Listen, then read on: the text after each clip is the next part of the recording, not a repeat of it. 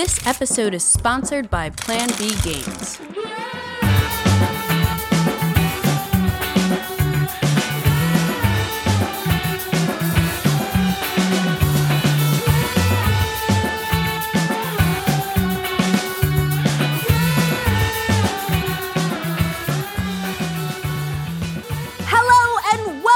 To episode 24 of the Board Game Geek podcast, where we geek out about board games, the mechanisms behind them, and the people who create them. I'm your host, Candace Harris, and I'm super pumped to be here today with a local gaming friend who I rarely get to play with because we're both super busy, but it is Monique from Before You Play. How's it going, Monique? Hi. Going well. Thank you. Thank you so much for having me. Yeah, absolutely. I've been wanting to have you on for a while, and it's one of those things where we both live in the LA area, but we live just far enough away that we rarely get to play games together just because of traffic out here is crazy. That is so true. We'll see each other in other parts of the world. Yeah. Exactly, more often than we do here. Yeah, that is so funny. But anyway, what's new with you? I feel like nothing, but also everything. You know how it is, especially at this time of year. Just work as usual. It's really we're hot into the new release season, so things are very, very busy. But just trying to stay cool generally. Yeah, it's been hot here. Yeah, cool temperature-wise. Yes, definitely temperature-wise. It is really hot in LA these days. How about yourself? Yeah, well, I'm pretty good. I just returned last week from Gen Con, and I had an awesome time. It's just, this is my third time going to Gen Con. The first time I went was in 2021, which was the first year back after the pandemic. And it's kind of been cool to see it gradually grow back to the quote unquote normalcy, even though I didn't know what normal was because I didn't go to Gen Con before. I had never gone before the pandemic. But it was super cool. We had a small team from the BGG crew was there. Some people were running the hot games room. Oh, nice. At the Hyatt. That was cool. Big success as always, because it's just people can come play the games, all the hot new games before they decide if they want to go buy them. Yeah. So that was cool. And then Eric Martin and I were on foot, kind of meeting with different publishers, checking out games, taking pictures and all that. So we can, report back in BGG news. And Eric was doing some social media. But wow, you were busy. Yeah. And you know how it is at these conventions, these bigger conventions, you don't really get to play as many games as you would hope. Yes, absolutely. I mean, I've only been to Gen Con once, but I definitely know that was true the one time we went. Yeah. It is a whirlwind. Yeah, it's a whirlwind. And you think you're gonna be I'm gonna play all these hot new games, and it's no, you're gonna get some games and maybe you're gonna see them. Yeah, you're definitely gonna see them. I actually ended up. I haven't put any official photos or reports out yet from all these different pictures and notes I took from Gen Con because I unfortunately got sick as soon as I got back, and so I'm just slowly recovering. But so that was not great, but I had a great time when I was there. Good, I'm glad. And you're doing better? Yes. Better now. Okay, I'm good. I'm doing better, thank you. And I just wanted to just say thanks again so much to everyone who stopped me at Gen Con to just tell me how much they enjoy the BGG podcast or my BGG news contributions or Cardboard Creations interviews, or even just to say hi. It's so rare that I get the opportunity to engage with listeners, let alone meet them in person. So it really warmed my heart so much and just kept me smiling all day as I'm running through the crowded convention hall. And it just makes me feel really grateful for my job and also just really appreciative of everyone who takes the time to listen to this podcast. Because Monique, you and I know this. Like, there's just so much awesome content to consume. In and out of the board game industry. Yes. Like, there's just so much. So, just big thank you to everyone who listens to this podcast, and thanks again to everybody who stopped me to say hi. That's awesome. Yeah, I'm still kind of like buzzing, and my heart is like vibrating from those really nice encounters. That's great. It's the little things and the big things, right, that really keep you going. Absolutely. That's awesome. And I didn't realize it too, because it's like, with a podcast, we don't have like a Discord server for this where we're like engaging with the audio, the listeners that much. So I was just kind of like, it's cool to know that there are people out there listening and enjoying it. On the other side. Yeah, exactly. On the other side. Yeah. Because I certainly enjoy doing it. So, yes. So that's cool. But anyway, today, even though it was just Gen Con and we have all these new games, I'm sure you're kind of flooded with new games, either like Essen preview games or Gen Con releases. New games, new games. But today, we're going to mix it up and we're going to discuss oldies but goodies. Yes. We're talking about board games that came out 15 plus years ago that are still bangers. I mean, like, I don't, Monique, when did you get into the hobby? You and Niveen? We got into the hobby in 2015. So I don't know. In the back of my mind, it always feels like that wasn't that long ago, but it's getting longer and longer ago. You know what I mean? Like, that was almost 10 years ago. Or I guess, that's almost 10 years ago. It's kind of wild to think about. Yeah. Right? Totally. The same with me. It was like, 2018.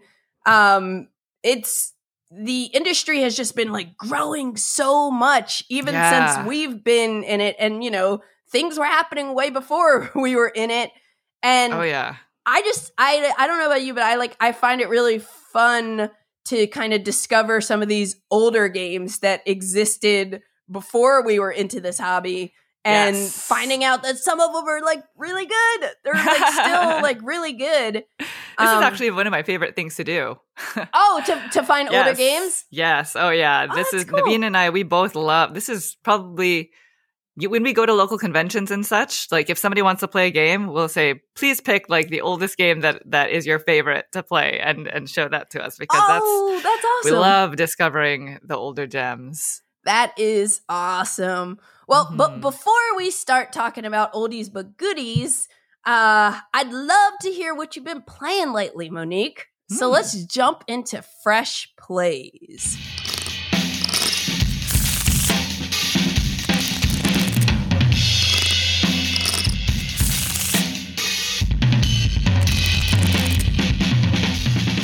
Oh my goodness. Well, on our channel, we wrapped up a really long-standing series where we played a bunch of Uwe Rosenberg's games. Oh, nice. So one of the most recent games that we played was one of his newest designs, which is called Oranienburger Canal.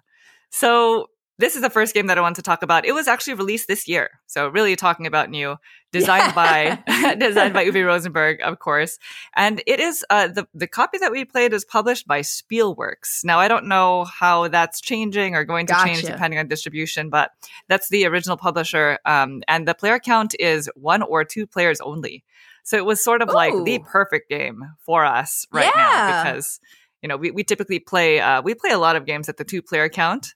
And this one was, we found it to be really interesting because basically in this game, thematically, you're trying to build the Oranienburg Canal, I believe it's called. But the way in which you're doing it is everybody has their own player board, and there's a whole worker placement mechanism where one player gets 3 turns, the other player gets 2 turns. So you're kind of going back and forth, placing out your, taking an action, I suppose, from this action selection area. Cool. And you're just doing things like gaining resources and using them to build industries onto your board. But the thing that's interesting is each industry has some sort of a benefit or like a bonus that activates when the time is right. But in order to activate it, you have to have a certain amount of either railroads or canals or just pathways that are either adjacent to it or somewhere on your board. And the only time you can activate it is either when it's been completely surrounded, or if you build like a second bridge. Like that's another thing they're going to be building on this canal. So it's really interesting because you're trying to build the industries that will serve you the most depending on what you have going on your board. And you're also trying to activate them at a certain time. So it has this really puzzly thing going on for it. And it just, when you look at the game, I don't know what other people think, but I wasn't expecting that sort of gameplay from it. It's very puzzly, and the whole time you're just engaged trying to figure out how to best maximize your board while activating the industries at the right time. So, wow. Yeah. that sounds really cool. And I will say I'm curious to know because I'm not the hugest Uwe Rosenberg fan. You're not. I know. That's fascinating. Shocking. Yeah, I really liked Le Havre, and Le Havre is one of my favorites. But yeah, for some reason, I like Feast for Odin also. Okay. So, and that was kind of a discovery earlier this year that I'm like, okay, I see why people like love this game. I would be curious to know what games you've played by Uwe Rosenberg that made you decide that you're not an Uwe Rosenberg fan, I guess. Is that a tough question? I'm not a farming person, so I haven't gotten into Agricola, but I'm still like wondering what year it'll be or when the day will come where I'm going to be telling people, I love Agricola. Like, it's just, I feel like I'm just, I can see future Candace, and I can see that at some point I'm going to get what everybody loves about that game. But I've played it a couple of times, and I always am just like, I think I don't like farming. Like, that's the theme. And, that's fair. And I liked Glass Road. Okay. And when I saw this game, Ornenberger Canal, I think something about the look of it reminded me of Glass Road a little bit, if I recall. Oh, okay. But I like the fact that this is one or two players. That's like really interesting to me, and it reminds me of Fields of Arle. Right? Fields of Arle, yeah. Fields of Arle. Which I own that game. And I just I ended up getting it at some point because I thought it'd be like a good, like meaty little 2-player worker placement game. So I like that. I'm just not like real Caverna. So but you have played Caverna? I have played Caverna also. Okay, so you don't like Caverna either. I'm not gonna say I don't like it. I just I'm not like, oh, I can't wait to play it again kind of thing. Yeah, like that's some fair. people. That's fair. Yeah, so there's just something that usually doesn't stick with me. But how do you think this one stands up against other Uwe Rosenberg games you like? Oh, this one is very different. I think that's one of the reasons why I liked it so much. It implements the wheel. I think that's maybe the similarity that you found with Glass Road. Yeah. But in a different way. In Glass Road, you automatically make resources. Like the wheel turns on its own. And in this one, you have to kind of play that into your strategy. You have to decide when to make those resources. So I thought that was interesting. But other than that, it's a lot more abstract than a lot of his other games. A lot of his other games have an abstract component to it, especially in games like Caverna or Agricola or even A Feast for Odin, where you're trying to build out your player board in a certain way. Usually it is with like the animals and the farming, but in this way, it's a lot more simple. It's very cut and dry. It's just these cards and then the pathways that you're going to build around your board. That's it. But what he was able to do with it was so fascinating. And the fact that he incorporated different decks that you play with every time to just kind of spice things up. Yeah, I thought was really interesting. And it just plays so well at 2 players only. Like the fact that he just limited it to 2. I like that. I like that a lot. All right, you've convinced me. I'm gonna have to try it. I have been like really curious about this one, so I'm glad you brought it up. And, I hope you don't hate it now that I talked it up so much. No, I won't hate it. I won't hate it. I'm just curious to see how much I like it compared to I think I would say Le Havre is maybe my favorite. Le Havre is very fascinating. Yeah, that's a quite an economic game. Yeah. So I can see why you like that one. We'll see. I'll have to do an Uwe Rosenberg deep dive at some point. But anyway, that is Oranienburger Canal. Yes. Oranienburger Canal, my game number 1. Yeah. Cool. So the first night, I guess like the night before Gen Con opened, there were a bunch of like different press events that Eric and I bounced around to. And at the one that Hachette had, they had a little party kind of event. I got the opportunity to play a game I had never heard of called Romy Rami, and it's ROMI RAMI. And it's kind of a modern take on Rummy, which I know I've played, I think, at some point maybe. But I don't remember exactly how it works. But this is a new 2023 release. It might have dropped at Gen Con, designed by Antoine Lefebvre. And it's published by Randolph Games and in the US, Hachette. And it's 2 to 4 players. And it's basically this like kind of simple, fun little card game where you're trying to score the most points from playing card combinations to fulfill contracts. And I guess the card combinations are where the rumminess comes in to play. I see. Because you're going to be trying to like have like 2 of a kind, 3 of a kind, runs, 3 card runs, 5 card runs, and all that kind of stuff. But the deck of cards, there's a deck of cards. It's almost like a poker deck with like normal suits, hearts, diamonds, clubs, spades. But one of the things I like about the game that's kind of charming is that the art of the suits is kind of like hand drawn in this like playful way. So I like that. I like the way the cards looked. And then when you're playing the game, there are 2 card markets. There's going to be a row of cards that are going to be 4 contract cards that are face up. And then there's also like the normal like playing cards. You'll have 6 of them face up. And on your turn, you do 2 things. First, you draft up to 3 cards from the 6 that are face up. And when you're drafting cards, you're either going to pick cards that have the same number or cards that have the same suit. And again, you can take up to 3 cards.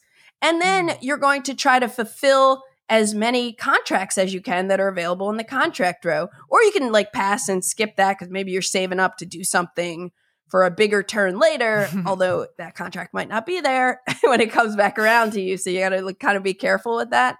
Right. But yeah, then you're going to take the cards in your hand and see if you can fulfill these contracts. And a contract might be just straight up like a 5-card run. And you say, oh, here, I play 5 cards. There's my 5-card run. I'm fulfilling this contract. And you take that contract. Now, all of the contract cards also, besides having some kind of card combo requirements, they also have a suit on it. So, for example, I could have a contract there that's, I need a pair of 4s, and some of them have specific pairs that they're looking for. So a pair of 4s and a 4-card run. And maybe I do that. And on that contract card, if at the bottom of it, it's a heart, any heart cards that I play into that, like to fulfilling the contract, I get to keep as bonus points. Oh. So the contract card itself will have some amount of points on it. And then like any cards that I play to fulfill it that match the suit of the contract card, I get to keep in a stack. And they're going to be 1 point each. They're like bonus points. So you're trying to like not only fulfill contracts to get contracts that you can score, but you're also trying to score them by playing the cards that the contract the type of cards that the contract wants. So it's really cool. The game ends, I think, after one player has, I think, 5 contracts in front of them. And then you like finish the round and score. And there's one other thing with scoring besides the points from your contracts and those bonus cards I mentioned.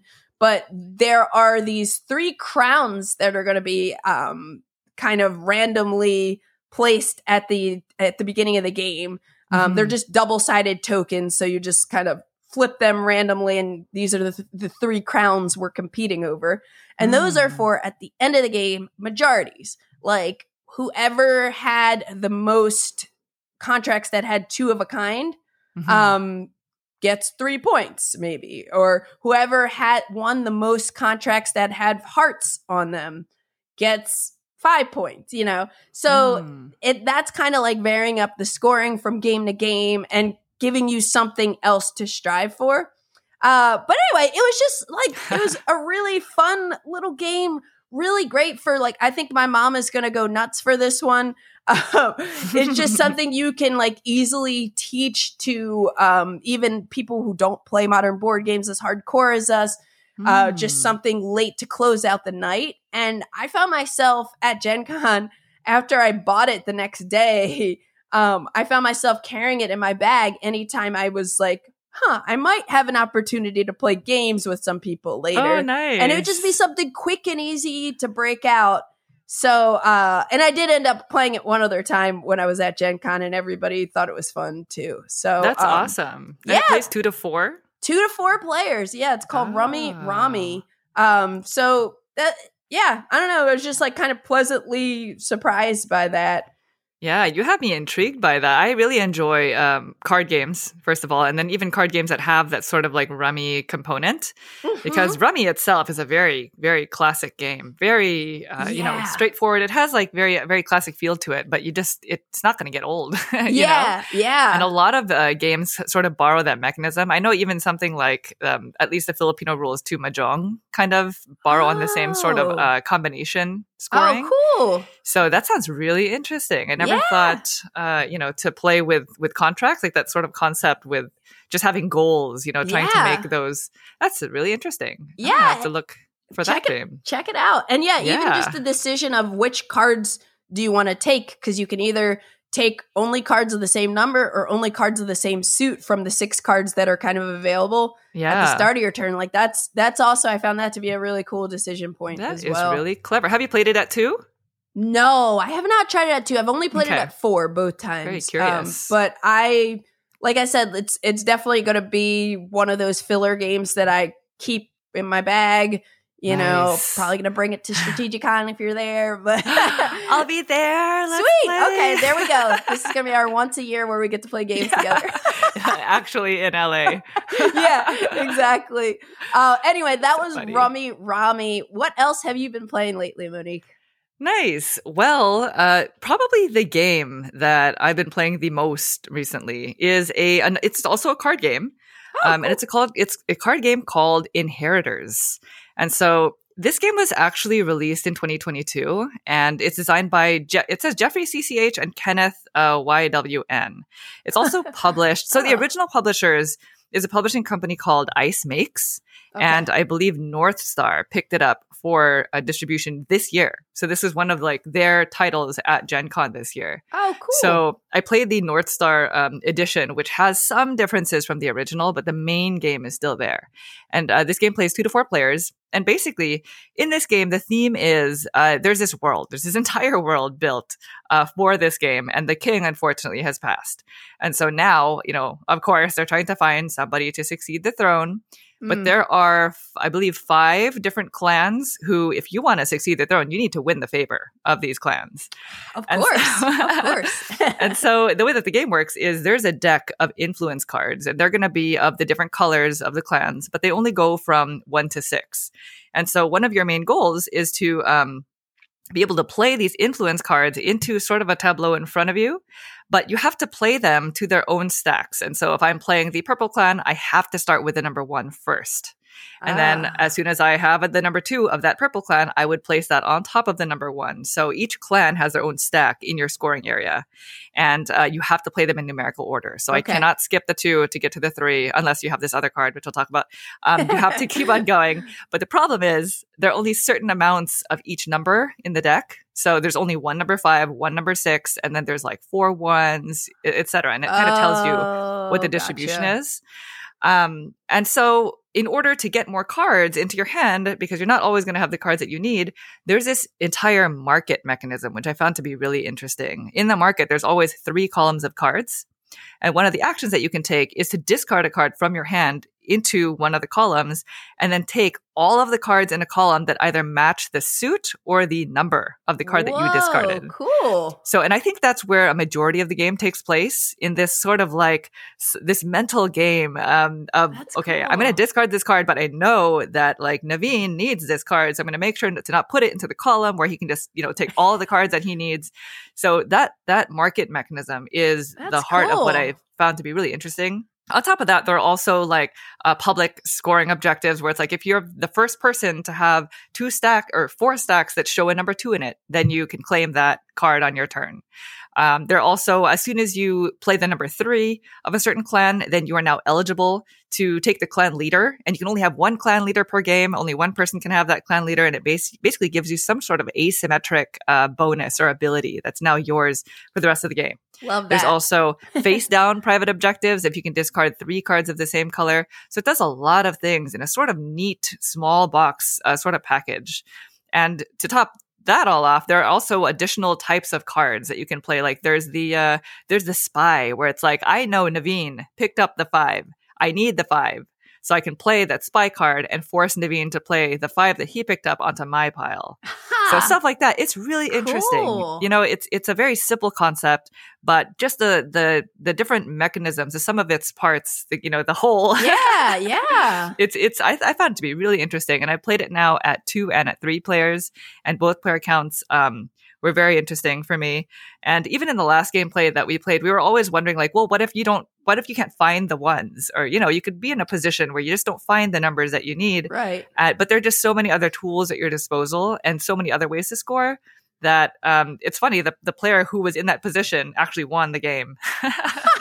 So it's a very interesting one. I'll have to look this one up because I can't even picture it, but it sounds really interesting. And I love that it's a card game in a small box because in a world where we have so many big boxes coming out every day, shelf space is so limited. Shelf space is limited, precious. So I love finding like little card games that are interesting and they don't take up that much space. Yeah, over time. It also is not that long, and it has beautiful artwork. So awesome. Definitely, somebody recommended it to Naveen when he went to the last Strategicon, which is funny, and I wasn't there, so he came home and was like, you have to try this game. Cool. Okay. Yeah. I'm kind of bummed that I missed this one at Gen Con, but I will definitely pick it up and we can bring it to Strategicon. Please do. Yeah. That was my second game. That's called Inheritors. Cool. So I have recently jumped back onto this Terra Mystica kick. Are you a Terra Mystica fan? I am a Gaia Project fan, to be completely honest. Fair. But I did like Terra Mystica first. Okay. Yeah. So I can't tell you if I'm a Gaia Project fan or not. Okay. Because I only played it once, and it was like way back in the day. And at that point, I was playing like Terra Mystica a lot, and I was like, this is cool. So I think I was still kind of like new to heavy games. But actually Jennifer and Bruce taught it to me at some point. This is like way back in the day. So I've only played Gaia Project once, but I kind of now want to, revisit that one as well. Yeah.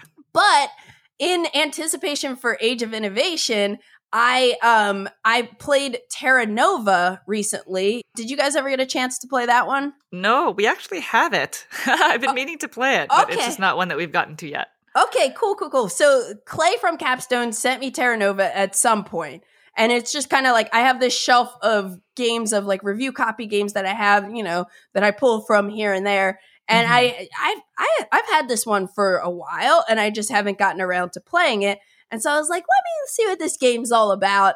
And it's really cool. So this is basically, this is Terra Nova. It came out in 2022. It's designed by Andreas Fall, and it's from Capstone Games. I think there's a German edition from Cosmos. And Andreas is not like one of the original Terra Mystica designers either. This is someone new. Oh, interesting. Yeah. And I ended up playing Terra Nova the day after I recorded the last episode of the BGG podcast, which I had to record a week before Gen Con because of traveling and everything. So anyways, I played Terra Nova like right after I recorded it because I was like thinking about Age of Innovation, but I didn't have it yet. And I was just craving something Terra Mystica.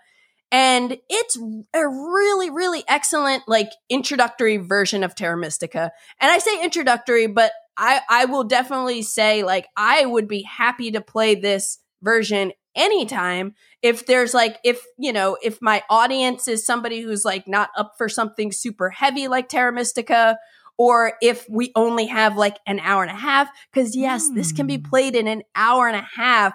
And it's like, it's still like, it gives you all the Terra Mystica feels, but in a shorter and less like mentally taxing experience. So it's basically like a watered down Terra Mystica. Like there are no cult tracks. There are only like 2 resources, and like money is the main resource, but you still have the power. It's just like like a little bit. It's a toned down version of some of your power cycling options that you have in Terra Mystica and Gaia Project.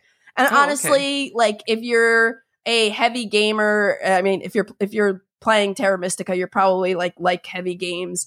But some people might find it to be a bit boring, the power cycling options in this version. But otherwise, like it has like, I think 10 different asymmetric factions that are new. Ooh, I love that. You still have all those like awesome strategic choices and player interaction, like building and upgrading on the board. It also has, I haven't played it with 2 players yet, but like it has a second, the game board is double-sided, so there's a special map for lower player counts. Oh. And I don't know, again, like I thought that was really, it was like really well done. And like for me, like Matt, my partner, he's not like a super heavy gamer. Like if I taught him Terra Mystica, he's never played it, by the way. If I taught him Terra Mystica, he would understand it, but I don't think he would enjoy it because there's so much going on. But if I instead say, here's Terra Nova, like then I can get him into like the core mechanisms of Terra Mystica in a shorter, easier to digest package. And then later down the line, be like, yo, here's Terra Mystica, you know? Yeah, that's what I was going to ask, actually. Like, does this game fit well for somebody who you don't want to just throw into a game like Terra Mystica? 100%. 100%. Oh, that's great. Yeah. I was like really impressed. And like the fact that like I hadn't played at the time that I played Terra Nova, I haven't played Terra Mystica in years. And I was just like, all those feelings came back like, oh, I love this. Oh, you're competing over those round bonus tiles and like, oh, I want to build next to this person. Oh, that person just blocked me. Like, it's like, it has all of those feels, but in it just a slightly watered down, like much shorter playing time game that like, yes, will be great for people who are more in that medium weight, range of playing games and everything, or somebody who might be interested in Terra Mystica but is intimidated by it, start with Terra Nova. But again, like I think even as someone who loves heavy games like you and I, like I personally would be happy to play this version anytime, That's great. You got like an hour and a half at the end of a game night, but you don't want to like just play a filler game like Terra Nova, Yeah. So, so you should check that out. You and Naveen should check that out. It is also on our shelf. We just need to choose it one day. Yeah. I know how that goes. But I also wanted to briefly mention Age of Innovation because I did, like I said, we don't get a chance to play a lot of games at Gen Con, but I did get to play Age of Innovation. You played it. I love it. I love it. You do? It's so good. Oh my gosh. Monique, it is so good. Like, yeah, it is so good. Like, oh my gosh. Yeah. That's so exciting. Yeah. I'm like, this is something that just, again, rejuvenated my love of like the whole Terra Mystica, Gaia Project universe, like all these games. And I forgot how much I like love them and how good they are. I literally like it was so cool because I don't know how much you know about it, but there's like all this variability with how you set up your faction because you have different faction tiles that you then will pair up randomly with one of the 7 landscape tiles. And then there's a draft for that. So you're always going to have these like different combinations of like how your faction is as you're playing the game, which is really gosh, I love cool. that. Yeah, it's so awesome. And I swear, like, after, you do your initial building placement, like, they used to be called dwellings. Now they're called workshops. I even like what they did. Like, it's not like super thematic or anything, but like I like that, like the direction they pushed it in. Like there's a new resource where you have to get these books so you can get these innovation tiles, which are awesome. And they also will help your faction be more asymmetric and more interesting. Oh, nice. Cool abilities. And those kind of like you play with a random set of those. And like that's going to change up every game. But like literally after I placed my 2 workshops at the beginning of the game, I was just like, well, I lost this game. Like I was just like, I wasn't next to anyone. Like I had no neighbors. And like you get the discount when you build that second, when you upgrade to that second building if you're next to people. And I'm like, crap, like I messed up already. But I didn't want to like do a backseas. I'm like, I'm just going to like go with it.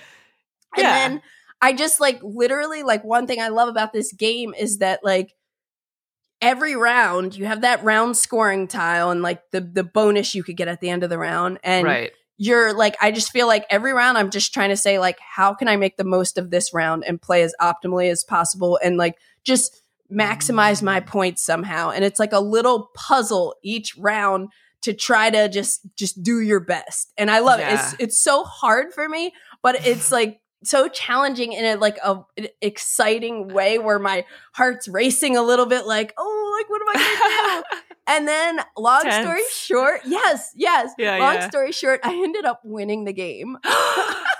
5-player game. Oh my gosh, I was gonna ask. I was thinking that would have been the best thing ever. Yes. I can never play again because I'm undefeated at Age of Innovation. Nice. Did you bring a mic with you and just like throw it to the ground? I virtually did a mic drop. Yeah. But yeah, I ended up getting some like, I don't remember if it was an innovation tile or a competency tile, but I had something that let me score points at the end of every round for whichever one of my science track markers was furthest behind. So I just kind of like leaned into that and I was like, well, there are other benefits of being up on these tracks. So I'm just going to kind of do anything I can to push myself up these tracks. And I like had a little engine going. And then I ended up winning, I think 3 of the 4 tracks I ended up being highest on. So that I scored that at the end of the game. Ooh. Yeah, like it just... I felt like I was trailing the whole game, but I just like picked it up and it was really exciting and I can't wait to play this game more. I think you're going to love it too. That's so exciting. That's one of the games that I was really looking forward to from this year. So, and I absolutely adore asymmetry in games. And I think that's something that Terra Mystica, the whole sort of series does really well. Yeah. So the fact that it hits it even harder in this version of the game and the fact that you can feel like you're losing for so much of the game and then pull a win out in the end. I think that's what I feel like that's a part of what makes a good game, right? There are just so many ways to win. Yeah, I totally agree. And I don't know. So when you get to play it, I'll be curious to hear your thoughts because as someone who prefers Gaia Project, it's a new and improved Terra Mystica. I think maybe it borrowed some things from Gaia Project, but I feel like I've heard one friend of mine say they still preferred how the tracks work in Gaia Project. Okay. So in Age of Innovation, does it have tech tracks? Yes. It does. Yeah. So you have the science tracks, which are kind of like the cult tracks, but it's like a better version of what the cult tracks did. Okay. So when you advance on those tracks, it makes like an action or something that you do better? No. Okay, so that's what Gaia Project. That's why I think it's not like Gaia Project. In more like Terra Mystica. Yeah, I think like when you get to certain spaces, like you'll get little power bonuses, and then I think you get more income or something. I'm trying to picture the tracks now, but yeah, it's not exactly like now I can do this action more efficiently or differently.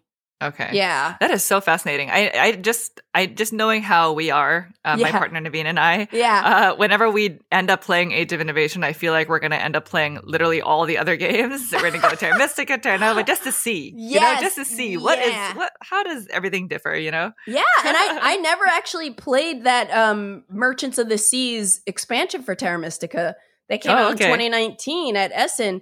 And like, so I'm definitely going to be down to kind of like revisit Terra Mystica and like try some of that because I never played it. And I heard it was actually, I feel like that just went under a lot of people's radars. Like there's not a whole lot of content out there on the Merchants of the Seas expansion because I was like curious. But the couple people I know who played it said it's really good. I think you have to be like really deep into Terra Mystica. I feel like those are the people who I know who have played the expansions. Yeah. Well, again, Age of Innovation. Oh, love it. Love it. I cannot wait to play it more.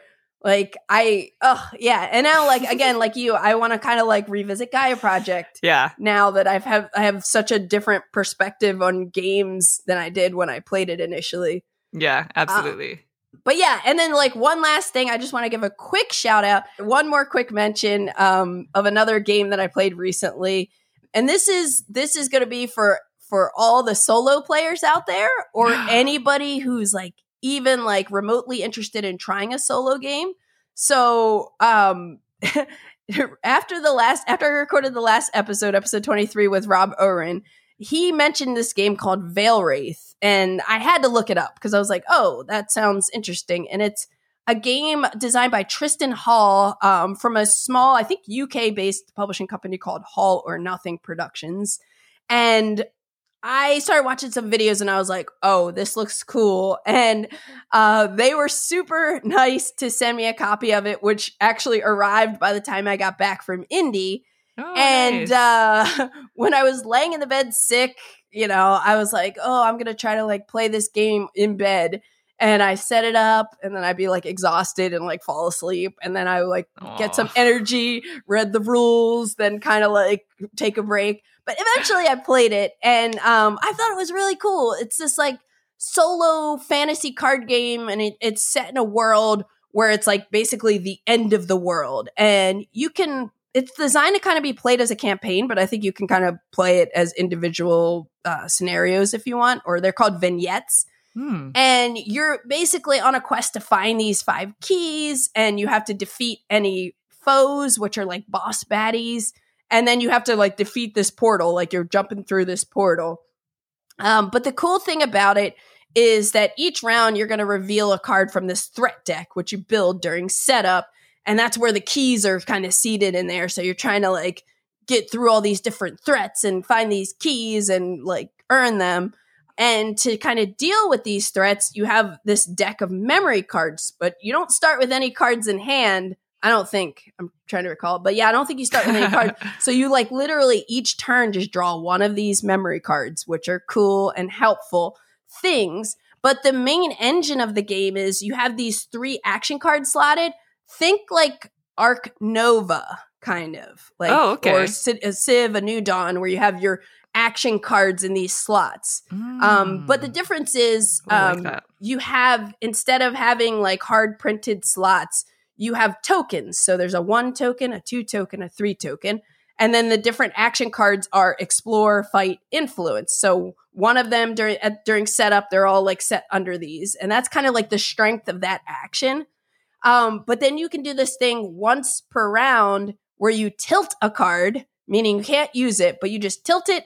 And now you can add a +1 like power up token to it. So now whatever slot it's in, it's +1. And you can, so you're having this choice of like, what cards do you want to start like leveling up? And then when you can only use one of those cards, like fully exhaust it, rotate it 90 degrees once per round. So you could either, some of the threats that you encounter, you need to spend Explore action points. Some you need to do Fight. Some you need to do Influence. So you're kind of managing these action cards because after you use one, again, like Arc Nova, since a lot of people know that, probably more than Civ A New Dawn, but like after you use it, you will then drop it down to the lowest slot and then shift everything else right.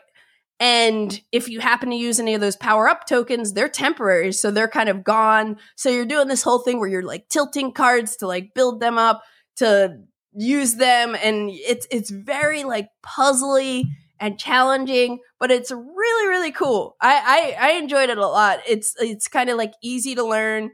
Like again, you're like trying to manage your resources and deciding when to tilt certain cards, when to use them so that bump up and strengthen other cards. And you're trying to like get these keys And to get a key, you need to have a certain strength of influence. So you're like trying to get those. And then when you unlock those, you get other abilities. And it's really cool. And then like if you're playing through as a campaign, every time you pass through a vignette, like or succeed at a vignette, you get to upgrade your memory deck. So you get more powerful cards in your deck. And it's got this like awesome, evocative, monochromatic artwork. Definitely not for kids because it's a little risque. It's a little scary? Oh, risque? Yeah. Okay. There's some skin shown here and there. Okay. It might be also a little scary, actually, because it's kind of a darker, like a dark fantasy. Dark fantasy, yeah. Okay, but it's like really, really cool art. So anyway, I wanted to bring it up also because they have a prequel to it called Creel Manor, which is coming out in 2024. And it's on Kickstarter till the end of August 2023, just mentioning the year because I don't know when people are going to be listening to this. But it kind of builds upon the system and does some new things with it.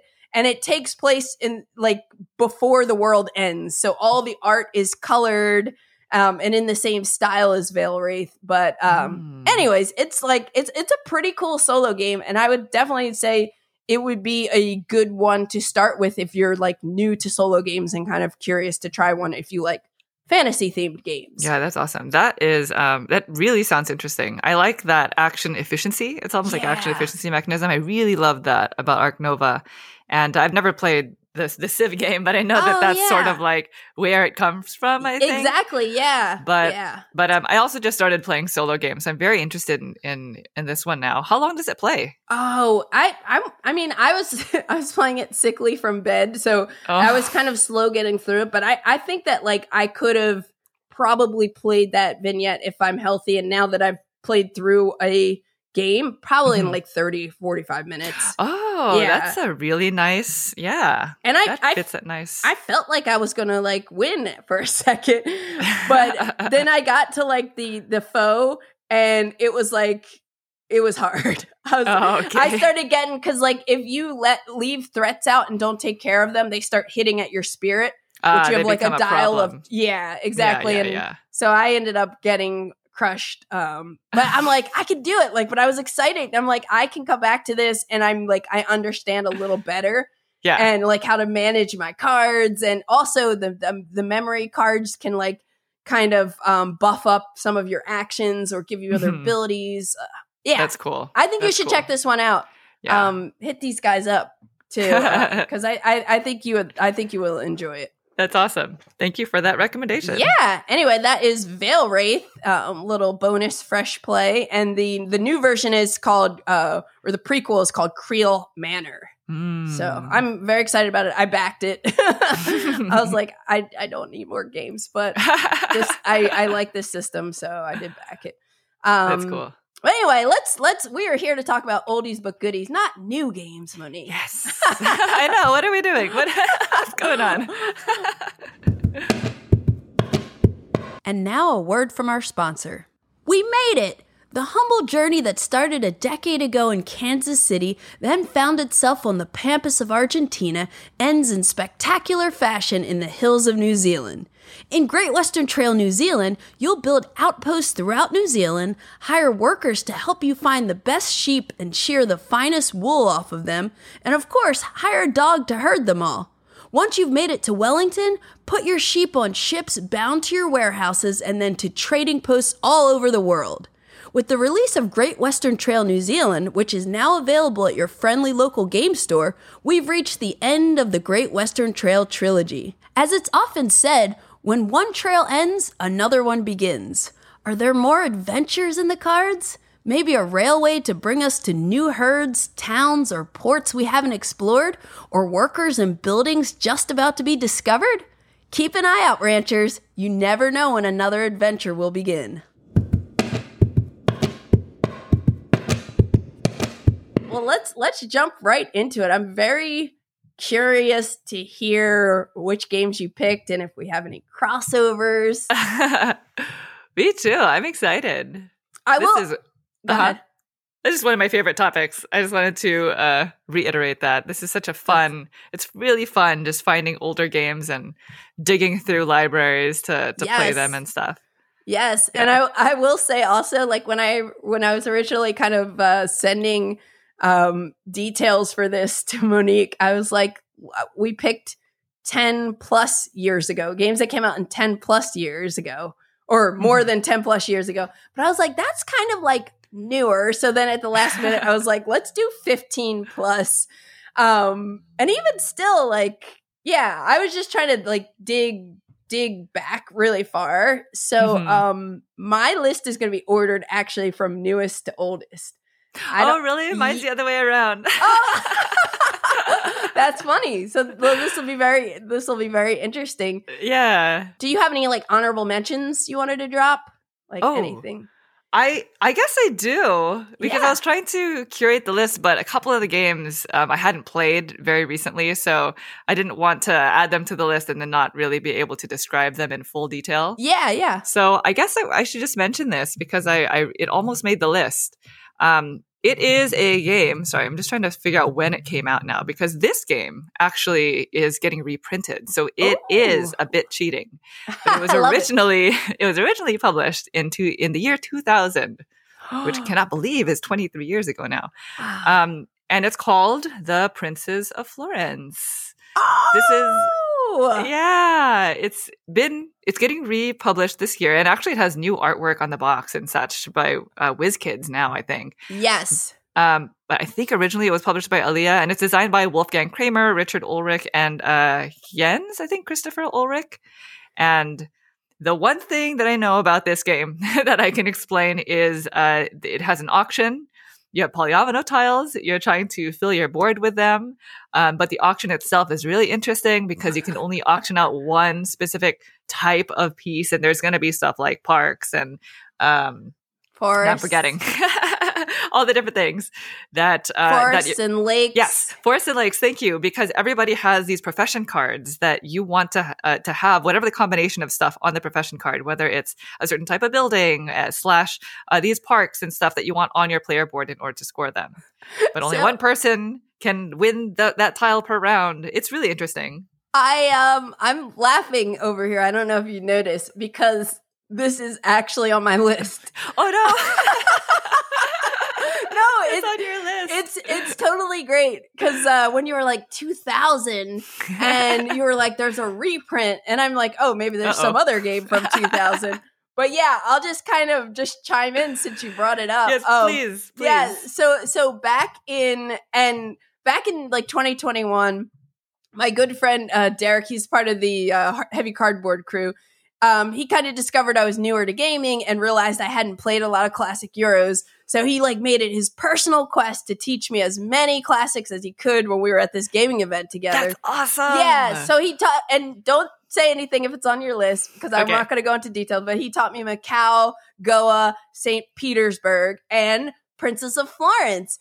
And nice. I thought they were all great, number one, but like Princess of Florence, I was just like, this is like really, really cool. Like you have this like, again, auction. I love auction games. And then like the choice of which thing to auction, because you're only auctioning one thing. So it's like you were saying, like forest, lakes, parks maybe is the other one. Yeah, there's like the jester, right? Yeah, that's you like could get the jester.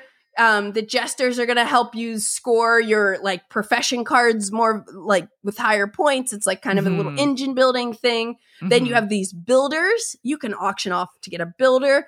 And if you have a builder, if you have one builder, it makes the cost of buying a building a lot cheaper, because usually buying a building is 700 florins. Yes. And then if you have a builder, it's only 300. And then if you have two builders, you can now put buildings adjacent to each other in your little neighborhood board. That's right. Yeah, because you can't usually build buildings adjacent to each other. Yeah. So you need the second builder to be able to do that.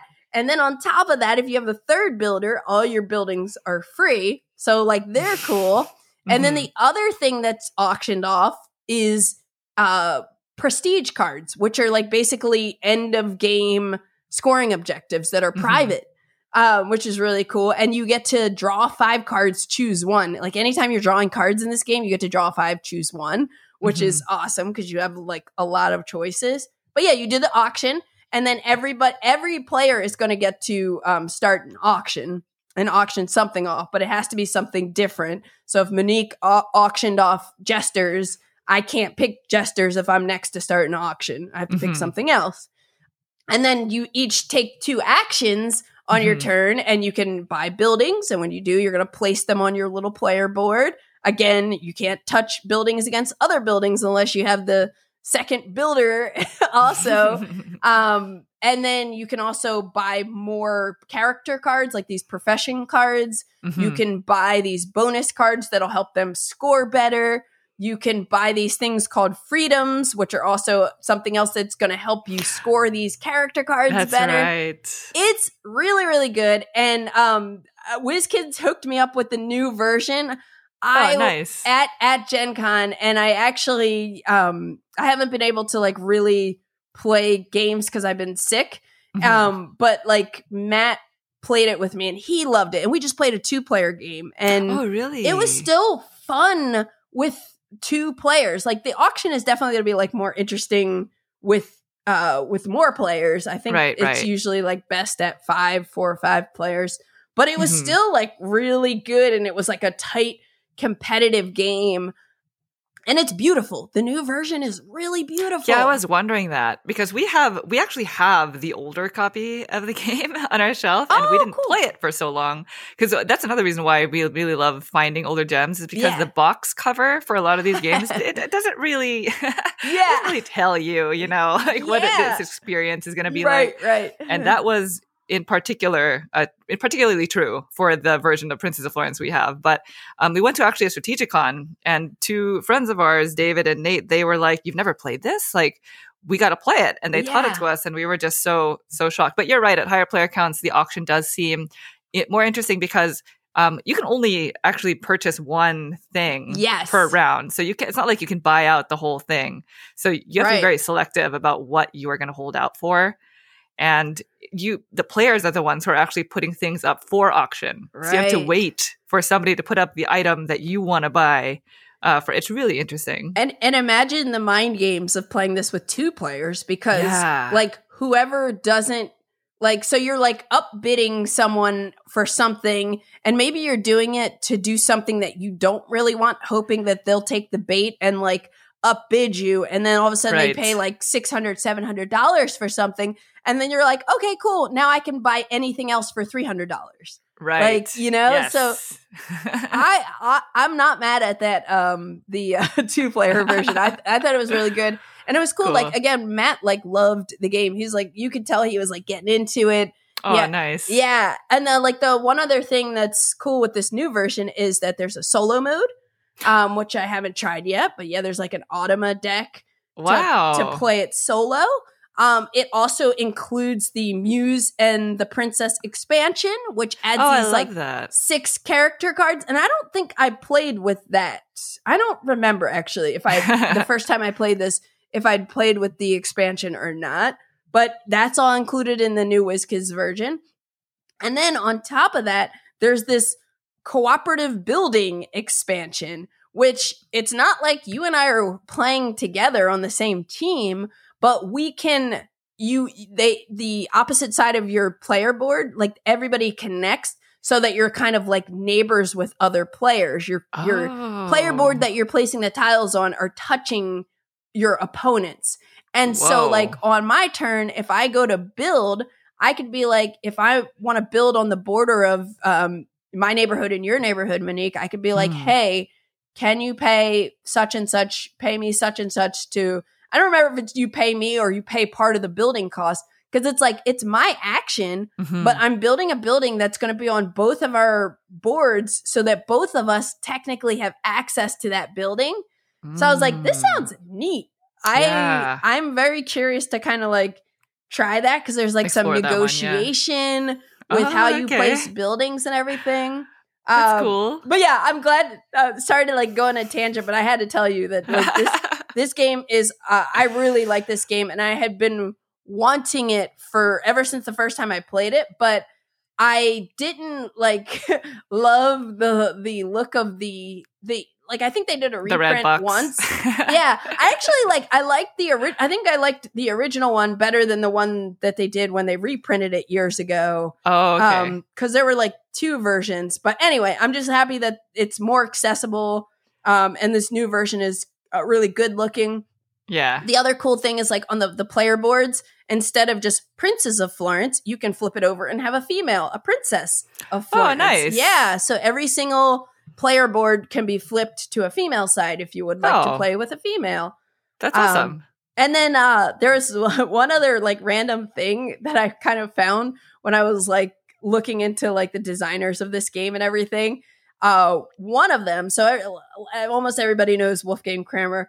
And Richard Ulrich, but Jans Christopher Ulrich, I was like, I didn't really know, what he had done. So I clicked on him on BGG and I found out that he and Richard Ulrich co-designed a game back in the early 90s called like De Oculis. And it was basically a trivia game all about, environmental protection. So it says in like, to quote, it's like guides players in an original and informative way through the everyday world of the environment and helps players learn more about the essential protection of our environment as they game. I was like, how cool is that? Cool. Yeah, that is so endearing. And it was in the 90s. It was in the 90s. So I thought that was just a cool random fun fact. Yeah, that's really cool. But anyways, what other honorable mentions did you have? I had one other one. Well, I tried to pick games that, because we talk a lot about older games, I guess, on our channel. So I tried to pick games that we don't talk about a whole lot, even though I still added some. But one of the honorable mentions is actually one that you mentioned. It's Goa. Oh, nice! Goa's got to be maybe one of our all-time favorite games from about 15 or more years ago. I don't actually remember when that game was published, but that was, I think, the first heavy game that I'd ever played, and I didn't know it was heavy until I played it. And like, I ended the session, my brain was sweating. It doesn't look like much, the game it has a large auction. The first half is like this big auction where you're auctioning off tiles, and then the other part of it is everybody takes player turns, and you're basically just trying to push your action cubes down your board to score points. But you're also growing crops because it's like Portuguese traders in India. Goa's a place in India. So yeah, that one's a really, really fascinating one. You've played it? Yes. Right? Yes. Okay. I think I've only played it once, maybe twice, and I loved it also. Yeah. But it's a cool game. And I think now that you're mentioning it, I do remember that you guys love it. Yeah. Naveen in particular. He used to teach that game at Strategicon, actually. I think I remember that. Yeah, I kind of just I have like just 4 that I'm not even going to like talk about much. But like I was just doing a check at some point to see like, like what else do I know that was like, came out back then. And one of the games is Teach You, which came out in 91, but like I have only played Teach You like once, and then I like loved it and I never got back to it, and it's something that I would like to kind of explore more. So that's part of the reason. Game, yeah, right? It's a card game. Oh, okay, like a partner climbing shedding game. Oh, nice. Yeah, so I definitely want to like revisit that at some point, because I remember just like being like, oh, I'm buying this, I got the app, and then I just never kind of got back into it. But I know a lot of people who absolutely love it. So that's awesome. And then just on that 15-year mark, Battlestar Galactica came out in 2008.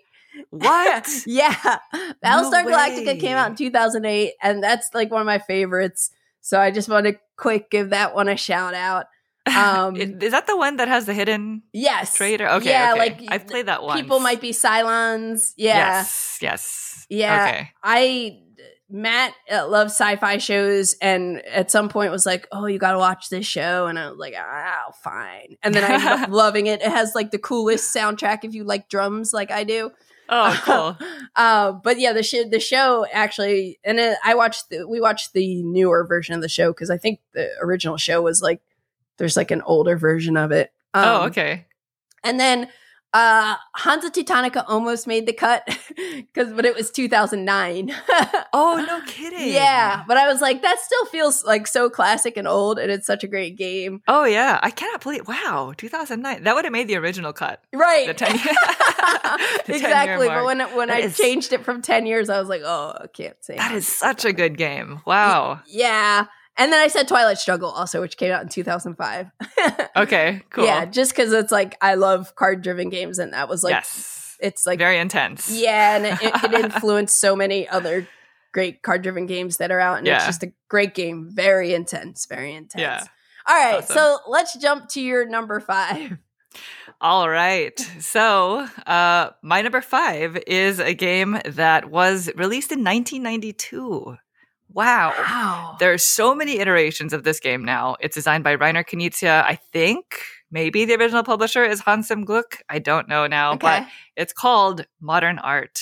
Heck yeah. Yeah, it's a game for 3 to 5 players because in this game, this is an auction game, like almost purely. But in this game, you're basically auctioning off different pieces of modern art. And so there are modern artists. I don't know if the different versions of the game have different types of art, but in any case, the one that we have is very beautiful, obviously very beautiful cards. And on your turn, you're basically going to choose one of the cards from your hand and you're going to auction it off. And on the card, it tells you what type of auction you have to do. There are 5 different types of auctions, and they can range from like a pure auction where everybody just starts screaming out how much they're willing to pay for this card, or a 1-round auction, or a blind auction, stuff like that. And basically, at the end of the round, you're going to pay out only the top 3 artists who sold. So you could spend all your money on some artist's piece of work and not get any money back for it. But the thing that I found to be most interesting is, say an artist makes it to the top 3 artists in the first round. And so if they were the one who sold the most, they get, I believe, 30. It's like 30, 20, and 10. But they don't sell anything in the next round. But they sell more again in the third round. It's cumulative. So now, say for example, if that artist sold and you get paid 30 for each of their artwork in the first round, and they sold again in the third round and they sold everything for 10, then now in the third round, everybody gets 40 for each of the pieces of art that they purchased. So it's really fascinating. I chose this game because I'm not a super big on auction mechanics. It's just so much math. You really have to do the math in auction games in order to win. You need to make sure that you are paying less. Yeah. And Naveen, my partner, is really good at that. He just knows like, well, I'm paying this much for it. I'm not going to pay more than that because I'm not going to get more. You know what I mean? Like you have to do that math in your head. But modern art is just so fascinating because of the fact that meta game of like, oh, this artist has sold so many pieces already in this round. What valuation am I going to give the rest of the cards in my hand? Or the round ends as soon as I believe a 5th piece of art is being prepared to be auctioned off. The round ends immediately. And just the timing of that is really fascinating. And so that's got to be probably my favorite auction game. And the fact that it was released in 1992 is wild. Yeah. I love modern art as well. And it almost made my list. Okay. But I don't know if it's that, it's always hard to kind of compare. And I don't know what my favorite auction game is. That's something like I'll have to give some thought to at some point and talk about it on this podcast. Yeah. This was something that like when we moved into our current place, Jennifer actually gave me as a housewarming gift, modern art, the version, it's like a white box with like, there's like an orange or something. Oh, I think that's the version that we have. Simon, I think it's Simon. Yeah. That's very sweet of Jennifer, by the way. Yes, it was super sweet. She's always trying to like make sure I stay, an Omni gamer and I'm educated on things. She knew I had never played it, so she's like, "I'm going to give you modern art." That's so nice. So that was, but yeah, every time I play it, it's a hit. I don't play it as often. Like Reiner Knizia is just great. Yeah. Especially at auction stuff. Oh my goodness. Yes. But yeah, that one almost made my list. But so you started at 1992 and I did the opposite. So I started with my most modern game on the list. And that is Santiago. So Santiago is a game that came out in 2003, designed by Claudia Helly and Roman Pelek. And it's the version I have is from Amigo Games, but they're supposed to, and I had to like track it down and print English rules for my copy and everything like that. And I forget like how this game even fell onto my radar. I want to say it was something like heavy cardboard related. That I saw either they were playing it or somebody was talking about it on an episode. I don't really remember. But anyway, I'm really glad that I discovered it because it's an awesome game. And in last year, I think at Essen, this publishing company called Treffel released a new version. But I have not seen it anywhere in the US, so I don't even know if people have it or what, but hopefully it's something that's coming because I think like a lot of people would really love this game. It plays with 3 to 5 players. It has auction. It has an auction like bidding phase. There's a bribing aspect to it, and there's like some area majority scoring. So basically the main board is like we are kind of working in I guess like a plantation or something like that. And each round, we auction off these different crop tiles. So there might be like bananas, potatoes, green beans, whatever. I think there are like 5 different types. And so we flip them over randomly, a certain amount based on the player count. And then we go around and we bid for basically initiative to take one and place it on the board. So whoever bids the highest is going to get to pick first. And then they'll place it on the board. And then the second highest will pick which one they want, so on and so forth. And the way the scoring works, so throughout the game, you're going to be putting these tiles out on the board. And you're going to be trying to, in most cases, trying to place like similar type crop tiles next to each other.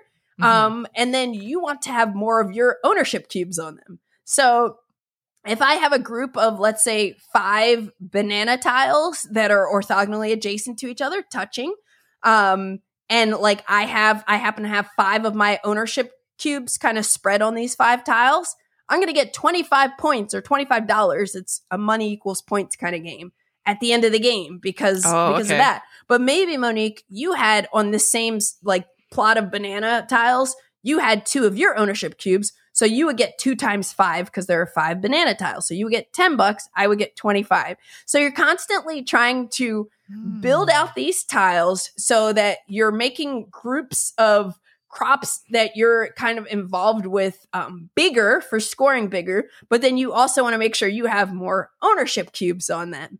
And some of the tiles will have space for you to put 2 of your ownership tiles when you build it. And some of them only have 1. And so the other thing is, since these are crops in a field, they need to be watered to not dry out. So, of course. Of course. So at the beginning of the game, you randomly put out this like blue tube that's like the start of your like irrigation. And you every round are going to place at least one of these blue sticks, which is like water that's going to water 2 or maybe 2 or 4 crops that it's adjacent to. So picture like a grid and you're putting these blue sticks in between the crop tiles. So who gets to pick where the water goes, Monique? Well, that is the canal overseer. So whoever bid the lowest amount or passed first during the auction gets to be the canal overseer for the round. And you, the other players, are going to bribe them to put the water where you want it so that you can make sure your crops are wet. Because if your crops don't have water, remember I told you some of the tiles will have 2 ownership cubes? If it's not watered, one of your ownership cubes is going to come off. If next round it's not watered, another one of your ownership cubes comes off. And maybe you have no ownership cubes. And then if it's still not watered, it's going to flip over and dry. So now it's not contributing to the scoring. So there's this whole thing where, you are thinking about strategically when you want to be the canal overseer, because your money is hidden in this game too. So you never know how broke people are. But then, some people will get desperate and be like, oh no, I need to make sure this area is watered. I will pay 5 to put it there. And maybe you're kind of working with me because if the canal overseer puts it there, it's helping you too. So our bribes kind of go in together. And you're like, I'll pay 3. So now they're getting 8 if they do it.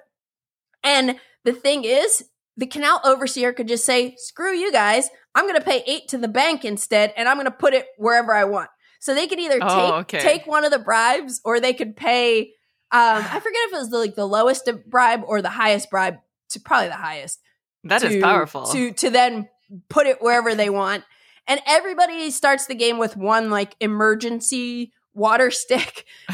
So each round, there's the potential for a player can play that. And that's like a Hail Mary. You only get one. You never get it back. So you do have a potential lifeline, but that kind of goes in turn order. So if maybe I needed to use my emergency water stick this time, but Naveen was before me and he decided to use his, now I can't because only one person can do that around. That is interesting. So it's a really simple game. I've played it with non-gamer friends, gamer friends, and every time it's just so fun and everybody ends up loving it. And again, you're number one, you have this auction phase. And then after you auction and place these tiles, now you're like, oh shoot, how are we going to get water to them? So then you got to bribe, start doing the bribing. There's a lot of fun table talk and player interaction. And at the end of the game, whoever has the most money scores. So you'll get paid out for all of your ownership tiles based on the size of the groups they're in. Oh my gosh, that's political. Yes, it's really funny. Drama. Yeah, it's really funny that you say that because the first time we played this game with our good friends Cassie and Jake, it was their first time playing. Matt and I had played it before, and literally during the first auction, we got into this 20-minute debate on where the first tile was going to be placed. Well, no, if I take the bananas and put them there, you have to tell me you're going to take the other bananas and put them there. Well, why should I do that unless blah, blah, blah, blah, blah? Well, then we could co-bribe the canal overseer. It just it felt like we were in a agenda phase for TI4, talking voting on a law or something. And it's no, we're just putting out some crop tiles, guys. But anyway, it's super fun. Have you ever played it before? I have not, but that sounds really interesting. Are you allowed to bluff? Can I bid money I don't have? No, I don't think you can bid money you don't have, because I don't think there are any loans in this game. Yeah, because there would have to be a penalty, right? Yeah, I think you're forced to pass, because it's not something where you can lose victory points to take money. Okay, that's good. But so you could kind of get caught like that too. Yeah. And get outbid. But at that point, you pass early and try to be the canal overseer and try to make money from bribes, And have all the power. Yeah, and you do get every round at the end of the round, there's some income also. I think everybody gets $3 or something every round. So you're not going to be completely broke, but it's just this super fun game. Every single time I've played it, not many people know about it. And I'm glad they made a new version of it, but hopefully that'll be available, because I have not seen it. I knew there was a new version coming. I actually thought it was going to be not till this year. And I looked it up and it was 2022. I was like, I haven't seen this anywhere. So hopefully it makes it around so people can actually get it. But yeah, Santiago, banger, absolute banger from 2003. Nice. Well, it's interesting that you chose a game that has that sort of negotiation, because my game number 4 is almost all negotiation. This is a game that was released in 1997. And like I was mentioning earlier, we just finished playing a bunch of Uwe Rosenberg games. And honestly, a lot of his games were released more than 15 years ago that are still really good. But I chose to include a game called Bonanza. Yeah! So, have you played this one? Yes! Beans! It's beans. It is farming. I mean, not all of Uwe Rosenberg's games are farming themes. Like a fair amount of them are not, but this one happens to be farming. I think it's published by Hans im Glück, and it plays. Oh no, sorry. Amigo, right? And it plays 2 to 7 players, but you really want to get into like that 5-player range. You know, the more the better, because in this game you are bean farming. All of the cards are these silly beans. You have red beans, chili beans. You have all sorts of beans, and they're all they've all been they're alive. Like they have faces and stuff. Like these are people beans. And each player has their own bean field that can hold at most 2 different types of beans. There are several versions of the game now. I know in the older versions you could purchase a third bean field, but I know there are editions now where you don't have access to that. But basically, you have a hand of bean cards, and you are not allowed to rearrange your hand. This is the game where you have to keep telling yourself, do not put down your hand. It has to stay in the same order, because on your turn, you are required to plant the rightmost, I believe, whatever the first slot is on your hand, into one of your bean fields. Now, your fields can only hold one type of field. You cannot mix blue beans with red beans or so. And if ever you have to play a card that you don't have a bean field for, you're forced to either sell or get rid of one of your fields, which is really not ideal. And then you can optionally play a second one. But then you draw, I believe, the top 2 cards from the deck, and you start negotiating with everybody around the table because some people want, the beans that you drew. Maybe you drew beans that you don't have the fields for. And the thing about these beans is on the card itself, it tells you how many coins you're going to get for selling them, depending on how many of those cards you actually have in your field. Some of them are more valuable than others because maybe there are only 3 of that card in the entire deck. Right? So it's this really hilarious game of you saying, okay, I'll take that blue bean off your hands if you give me this bean, or maybe you can just give people beans, and it's just this really silly theme. And it just gets really political for very strange reasons. Yeah. With the silly bean art too. Silly bean art. And that's one of the reasons why I wanted to put this on my list, because if you look at that box, that's I don't know, it's pretty dated. It's very yellow with just this bean. I know the first time I saw it, I was like, I have no idea what I'm getting myself into if I were to play this game. But it's hilarious, and it can get really political quick. So that's really funny. I love Bonanza, and so that's an Uwe Rosenberg game I do love. Yes. I have not played it in forever, but it's something I feel like I always keep on my shelf. Just in case you have that opportunity, just in case. And something that's relevant to recently at Gen Con, I discovered there's a new version of Bonanza called Dahlia, which is basically, I don't think any rules change, but it's basically Bonanza with beautiful flower cards instead of beans. And Beth Sobel did the art. Oh my gosh. Yeah. And I was like, I did not know this going into Gen Con. Whoa. It was just something, either somebody I bumped into had picked it up, and I was like, I didn't even know that existed. Wow. But yeah, so if you want to get this game, or if you already love this game, but maybe you're tired of looking at cartoon beans and you want to play it with some beautiful flower cards, I think it's called Dahlia.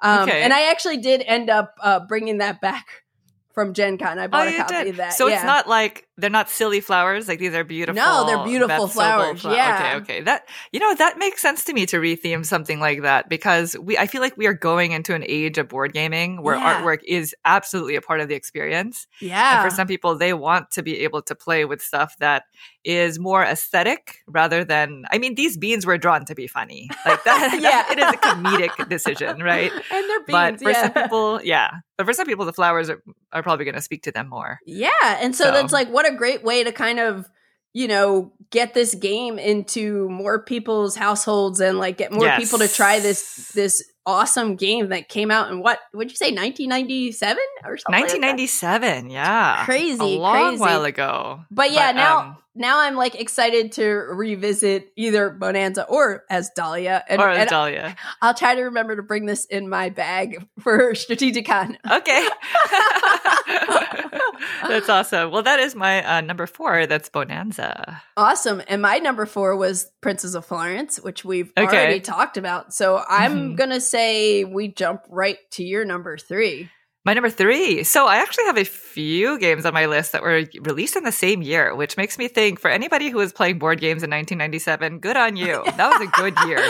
Okay. That's awesome. This is a game designed by Rainer Knizia, who probably rocked a lot of this time frame. Yeah. And it's published by Hans im Glück for 2 to 4 players, and it's a game called Tigris and Euphrates. Oh my goodness, that's my next one. Oh, it is? Yes. Oh yes. my god! Do you want to describe it? No, I don't, because I haven't played it in a while. And actually, I haven't played it in a while. Like my thought is just like, I love this game. Yes, abstract strategy, tile placement, kind of like with this like war game element to it. Like very elegant, simple actions, challenging decisions. I love the scoring system. Yeah, but yeah, okay. you go ahead if you played it more recently than me. That pretty much encapsulates why I love this game so much, and why I think this game really it feels like a classic. You know, this really stands the test of time because there is so much tension in this game with very little really. Because in this game, everybody plays as a different faction, and we each have our own leader tiles. It's not by color; it's by symbol. So maybe I don't remember exactly what the animals are. Maybe I'm like, is there a bull? One is like, I think there's like a bull or something. There's like one that looks like a bow and arrow or something. Okay. Yeah, everybody is a symbol, which is like everybody's different. A symbol. You're not like a color, but instead you have 4 different colors for your symbol. Because there are 4 different types of leaders, and they are represented by the color. So each player has a set of these. It's like red, green, blue, and maybe yellow, like one of the other colors. Black. And so black. Red, yes, green, black. blue, and black. Yeah. And black, yes. And so there is a board that has different spaces where on your turn, you're basically going to be placing out either one of your leaders or you're going to be putting out one of these tiles. And the tiles are going to be the same colors of the leaders. The blue tiles can only be placed along the river. You know, it is called Tigris and Euphrates after all. And then all the other tiles can be placed anywhere else on the board. But while you're placing out these tiles, you're building out different, I think, civilizations, which are basically just blocks of orthogonally adjacent tiles with players' leaders. Yes, like the regions catch, or something. Yeah. Yeah. The catch is each grouping or each civilization can only have one of each type of leader. And so if I have my red leader in an area and somehow maybe Candace's red leader also gets attached to that area, either by somebody placing a tile that connects them or something like that. Yeah. We go into battle. Yep. And that's the part that's really tense because you are trying to gain points throughout the game, trying to be peaceful while trying to avoid these moments. But as soon as there's a possibility of you going into one of these battles, you need to be ready. And so in Tigris and Euphrates, the way that combat works is you have to be adjacent to temples. There are also these temples that are going to be placed out. And you also have to have temple tiles behind your screen because all of the tiles that you have are going to be kept secret behind the player screen. Yeah. And so when battle occurs, it's just basically who is adjacent to the most temples and who can also discard the most from their hand will get that one red point. Now, the other catch to this game is there are 4 different types of points, and they correspond to the different colors in the game. And so anytime somebody adds say, for example, I add a green tile to a civilization, whoever has the green leader in that civilization will get a green point. Yeah. Because there's only one of each type of leader in there. And then at the end of the game, the player with the most number of points in their lowest scoring color is going to be the winner. So you're also trying to balance all 4 of the different types of points. It's really tense. Yeah. There's so much tension in this neat little game, right? Well, it's quite a big game now, but it's so good though. It is so good. It's been re-implemented. The only thing it has been re-implemented by Yellow and Yangtze. Mm-hmm. Same designer, just he varied up some things to make it a little bit more I could think made it a little bit more streamlined. I want to say. Have you played Yellow and Yangtze? I have not played Yellow and Yangtze yet. Okay. And also Phalanx just did a re-implementation of Yellow and Yangtze called Huang. I think I think they had it on crowdfunding for GameFound, but it's also going to be out later this year. Oh, we have. Okay. It was on crowdfunding this year. I think it was on crowdfunding either earlier this year. I'm losing track of time. I think it was earlier this year, and I think it's going to be out around Essen or sometime in the 4th quarter of this year. Oh, that's great. So that's like a different, and I don't know exactly what all the differences are between that and Yellow and Yangtze. Yes. I don't remember exactly, but I remember feeling like Yellow and Yangtze was a lot more streamlined. It basically, any parts of Tigris and Euphrates that I felt iffy about, they kind of fixed in Yellow and Yangtze and made it a little bit more strategic. It's still very tense. But Tigris and Euphrates, even if you don't play Yellow and Yangtze, Tigris and Euphrates stands on its own, 100%. It's very good. Yeah, it's one of, I haven't played like Through the Desert or like all of the Reiner Knizia like abstract strategy games. I have played Samurai and Babylonia, and I liked them both a lot, but I don't know. There's just something that just pops for me more about Tigris and Euphrates, and I don't currently own it, but I actually just messaged someone the other night about trying to, because I really want, the first time I played it, it was with the I think the Mayfair edition, one of the older ones that has like the wooden castles and the cubes and everything. And I was like, I need this version of it. That's cool. So I've been trying to track down a copy because I know like it's a little easier to get is it Fantasy Flight or somebody or Z-Man? Sorry, Z-Man did the most modern version of it.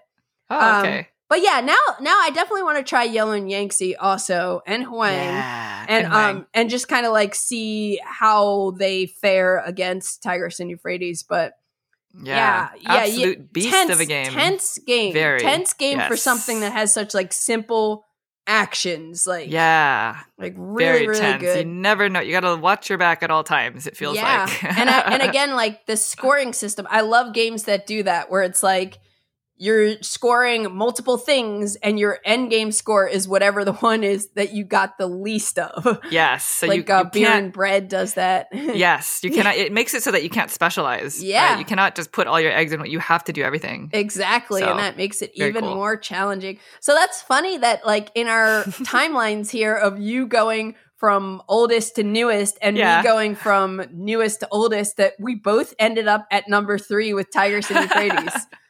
Yeah, that is really interesting. I'm now wondering if we have any other crossovers. Well, I'm starting to get more recent, so that's our path We're convergence. Done. Yeah, we're done. Okay, so I guess so I had the same number 3 as you.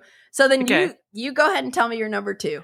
My number 2? Yeah. Okay, well, my number 2 is, this is the last game that was released in 1997 from my list. I'm sure there are other bangers from that year, but this is the last one from my list. And it is designed by Stefan Dora. My version of the game is published by Eagle Gryphon, plays 3 to 6, and it's called For Sale. Have you played For Sale? I've never played For Sale. I know. Candace. That is the proper reaction. I've never played For Sale. I have kind of like almost picked it up so many times because please bring it to Strategicon. Yes, we're just going to have like a vintage gaming table. Yeah, definitely. Because I'm really shocked. This is such a great game. So the version that I have of it is like the travel edition. So just so you know, anybody listening, there are different editions of the game. The travel edition has the entire game in this tiny, tiny box. And so this is a game that was my most traveled with game. Our version of it is all banged up now because we brought it everywhere. But this is basically another auction game, I guess. I guess this one might be my favorite. But basically in this game, you are trying to buy and sell houses. It's a real estate. Cool. And so the game is played over the course of 2 phases. And during the first phase, everybody is trying to bid on these houses. And so the deck, I believe, is numbered 1 to 30. And all the cards are unique. So there's only one number 30, there's only one number 15, etc. And the higher the cards go, the more, I guess I should say, the more extravagant the house becomes. Like I think the number 30 house is in space, like just so you know. And and in each round, you're going to put out a number of cards equal to the number of players, so that everybody has a chance to acquire a house. And everybody starts the game with a certain amount of money. And so then you go into an auction. And the auction is basically going to be for the highest valued house that was revealed. And you just basically go around until everybody's passed. And the first person to drop out of the auction gets the lowest valued house that is still on the table. And you basically go like this until all of the houses that were put out get purchased. And you keep on playing rounds and rounds until all of the houses have been auctioned off, all 30.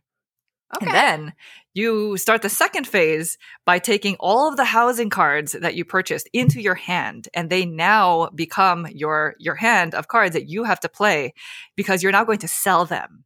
And the way that works is very similar to the first phase in that you put out a certain number of money cards equal to the number of players, and the money cards range from like at the most I think 15. I don't know if it's 15,000 or 50. I don't know, but I just say $15 all the way down to zero. There are literally nothing. Like you could purchase a house and then sell it for nothing. But I guess that's how real estate goes, right? And so the way that this phase works is everybody is going to simultaneously choose one of the housing cards from their hand, put it face down, and then at the same time you reveal. And then you divvy out the money according to the values around the table. So whoever played the highest valued house is going to get the highest amount of money on the table. And you just keep on going around. So it's interesting because even though you purchased the number 30, which is the highest valued house, because of the way that the money comes out, you might sell it for very little because you're not always going to have the $15 card come out in that round, if that makes sense. Yeah. So it's this game of like trying to remember, okay, I know that, Naveen has the 25. I have the 26. Like, when is he going to play that card? Like, there's only 115. How many $15 are in the deck? Like, I don't want to sell this house for less than I paid. You know what I mean? Yeah. It's really fascinating. That's so cool. Yeah. It's all cards. It's a card game. It's a really neat design. And it's one that we still have in our collection that I don't see leaving. I'm going to get it. For a long time. Yeah. I'm going to get it. You've convinced me. Like, there have been many moments over the past, 5 years that I've been like in this hobby that I've like thought about like, oh, I should try that game. I hear everybody says that game's great, Yeah. And I just kind of have not tried it yet, but now you got me excited to finally try it. It sounds super fun. It's also very fast, and you can teach it to all sorts of gamers. We'll bring it to our families to play like after dinner and stuff, and everybody just ends up really loving it. So that is my number 2. That is For Sale. Okay. All right. Yeah. So now we definitely won't have crossovers at this point. Yeah. So my number 2 game I have talked about on the podcast before, and it's so good. It's so good. It's a game that came out in 1995, and similar to it has 2 of the same designers of Princes of Florence, and it's Wolfgang Kramer and Richard Ulrich. And this game was originally published by Hans im Glück in 95. It plays with 2 to 5 players, and it is known as the granddaddy of area control games, El Grande. Oh my God. Okay. Was that reaction because you have never played El Grande, or because you forgot to put it on your list? Or you just I've played El Grande. That is a very fascinating choice. Fascinating. This reaction has me very curious to hear your thoughts on it. Yes, I'll tell you about it. I'll definitely say. Okay. But anyway, El Grande is this, it's like one of the OG, area control or area majority scoring games. Mm-hmm. It's set in Spain in the 15th century. The main board has different regions, and each region has a different amount of victory points that you'll score for if you have the most of your caballeros in there, or your little cubes, or the second most, you might get some points. And sometimes the third most, you might get some points. And then there's also this, the tower. What is the tower? The Castillo. There's a tower where you could be placing cubes, and you won't know unless you have a really good memory how many cubes different people have placed in there. You play 9 rounds, and after every 3 rounds, there's a scoring phase where you're going to score every area. But during a round, you have, at the beginning of the game, you have this hand of I think 1 to 13 power cards that are they range 1 to 13. And each round you're going to play one in turn order. And whoever ends up playing the highest card for the round is going to get to have the initiative and take an action first. And, but the thing is, when you play these power cards, they're gone. So if on the very first turn of the game, I play my 13, I'm going to get to go first, but now I don't have my 13 anymore. So that's something you kind of have to factor in. But basically, some of the power cards are going to allow you to get caballeros, which are your little cubes, from the province, which is like kind of like the general supply, into your personal supply, which is called the court. So one of the things that you're managing is making sure you have little caballero cubes in your court so you can actually place them on the board, like when you take actions. And then there's also this king pawn that's on one space in one region of the board. And you have to place your cubes, I think, adjacent to it, but you can't place in where the king pawn is when you're like placing them on the board. But then there's one of the actions you could do is to move the king pawn.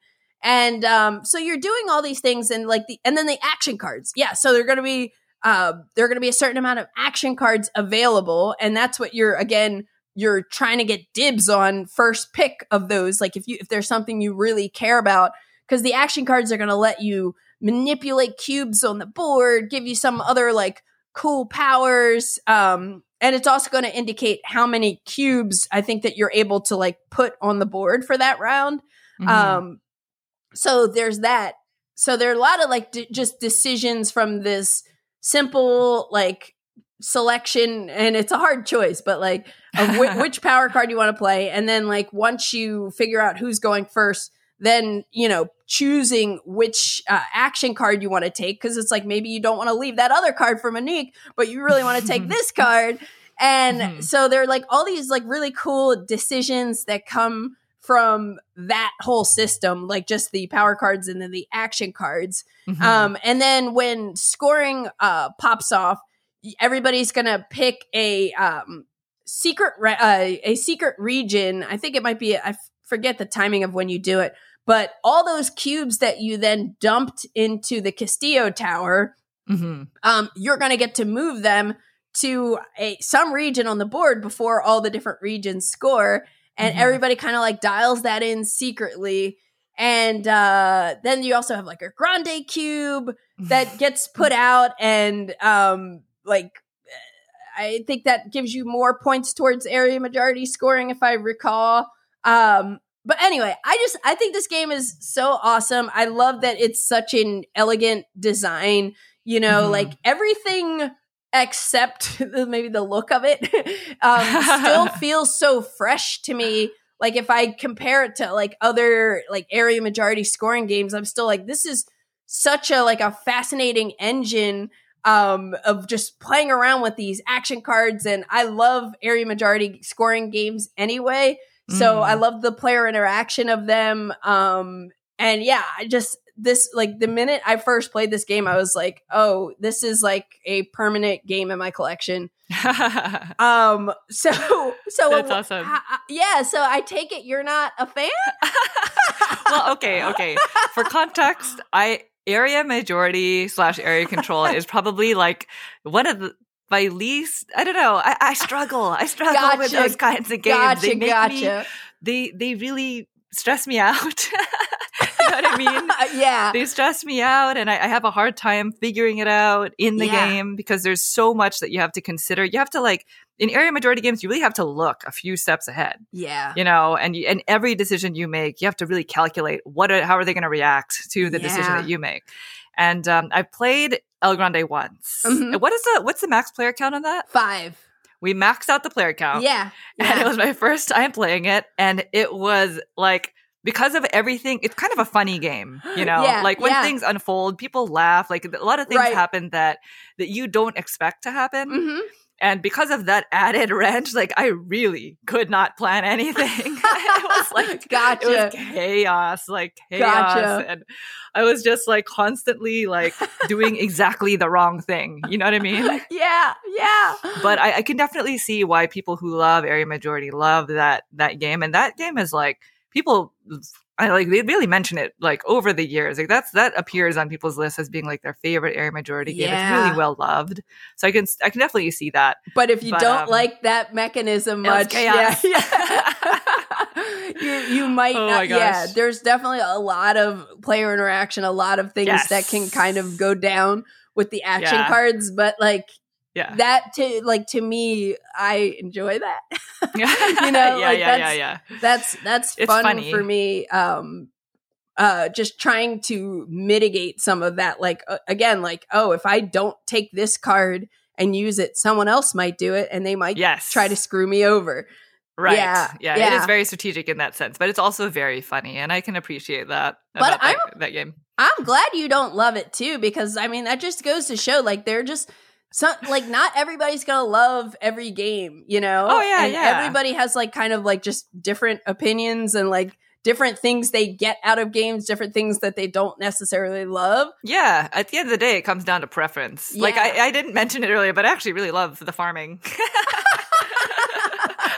So there you have it. There you have it. Yeah. It's very different We're on strokes. the opposite spectrums with farming and area majority games. Yes. But we do align on our Venn diagrams, do align on a lot of games. They do. Absolutely. Awesome. Well, that is El Grande. Monique, what is the last game on your list? Okay, my number one is probably the game that I talk about the most. It's still on our shelf. And one of the first games that we played getting into the hobby. This one was released in 2004. So it is the most recent. Okay. I was doing the math over and over again. That is more than 15 years, right? Yes. It just doesn't seem like it. 2004? Oh my goodness. Okay. It's designed by Klaus Jürgen Verde, I think. Okay. Published by Amigo for 2 to 4 players. And it is called The Downfall of Pompeii. Oh! Have you played that game? I have not played that game. And I'm like, the name sounds familiar, and it's probably because of you guys? Oh my gosh, maybe. Oh my gosh. Downfall of Pompeii. We first played this game at an international tabletop day celebration, which I don't even know if they celebrate anymore, but back when we were getting into the hobby, that was a thing. We went to our local friendly gaming store Nice. And they had a copy of it in like their library where you can just play. And I kid you not, we played it once, we bought it immediately, and then played it over and over again for like the next 3 to 4 days. Awesome. That's 2-player. Awesome. I love that. Just 2-player at home. In this game, the theme is a bit unfortunate because it's something that really happened in history. It's about the Pompeii, when the volcano exploded and everybody had to get out of the city. And so in this game, it's actually also played in 2 phases. The first phase, you are playing cards to populate the city with people of your color, and they are all represented by these tiny cylindrical cubes. And the board is actually really interesting strategically because all of the buildings, you're actually putting them into different buildings, and they're all numbered, but they're also color coded, which is going to be important because you play a card, it tells you how many of that type of card are in the deck. So you can kind of decide which card to play and which building to place out in. And then you place one of your people into that numbered building. The buildings only have a certain number of slots for people. So you can't just put, an infinite number of people there, but there's also a relative bonus. So when you place out one of your people into a building, depending on how many people were already in that building, you can place out more into either a building, I believe they're a building of the same color or a neutral colored building. And so your goal here is to just literally get out as many of your people as possible, because at some point in the game, one of the cards will get pulled, which signals the start of the next phase, which is of course when the volcano explodes, and you need to save all your people. You need to try to get them out of the city before they're taken by the volcano. Yeah. And so during the whole second phase of the game, players are going to be pulling these lava tiles from a bag. And on the board, the lava tiles themselves have symbols on them. And on the board, there's one starting spot, or I don't know if there's one or more, but there's definitely a starting spot for each symbol. And so if it's the first tile that you place, you have to place it out on that starting spot. But starting with the second tile of that same symbol, you can choose what direction the lava flows in.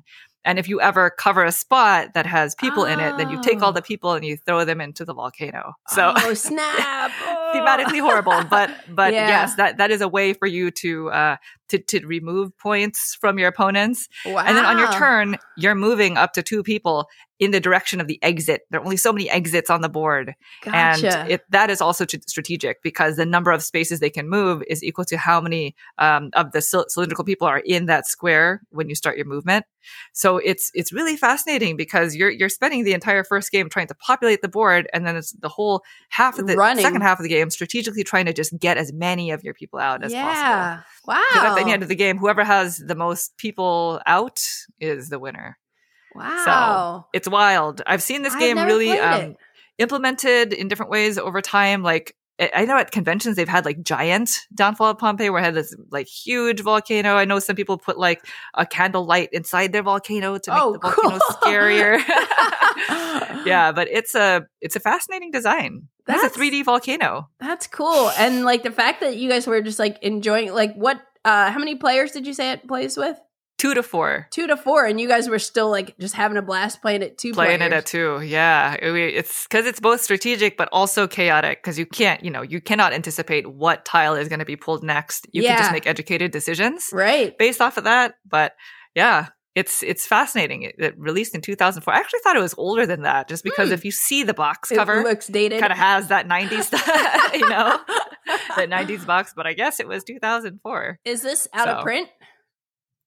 That is a great question. I feel like it's still in print, but I could be wrong. I'm gonna check into it. It sounds really cool. It actually like reminded me a little bit of a game that Per Sylvester designed called Polynesia that came out a couple years ago. Oh, okay. I don't know if you ever played that, but yeah, you're trying to get these. There's a volcanic island that you have all these meeples on, and you're trying to like get them further out. And it's like kind of a logistical puzzle, like very like minimal randomness to this game too, which is really cool. But it's kind of like more of a medium to lighter weight game. And you have to have boats to get to different islands, but you can use other players' boats, but you have to take one of their meeples as a guide.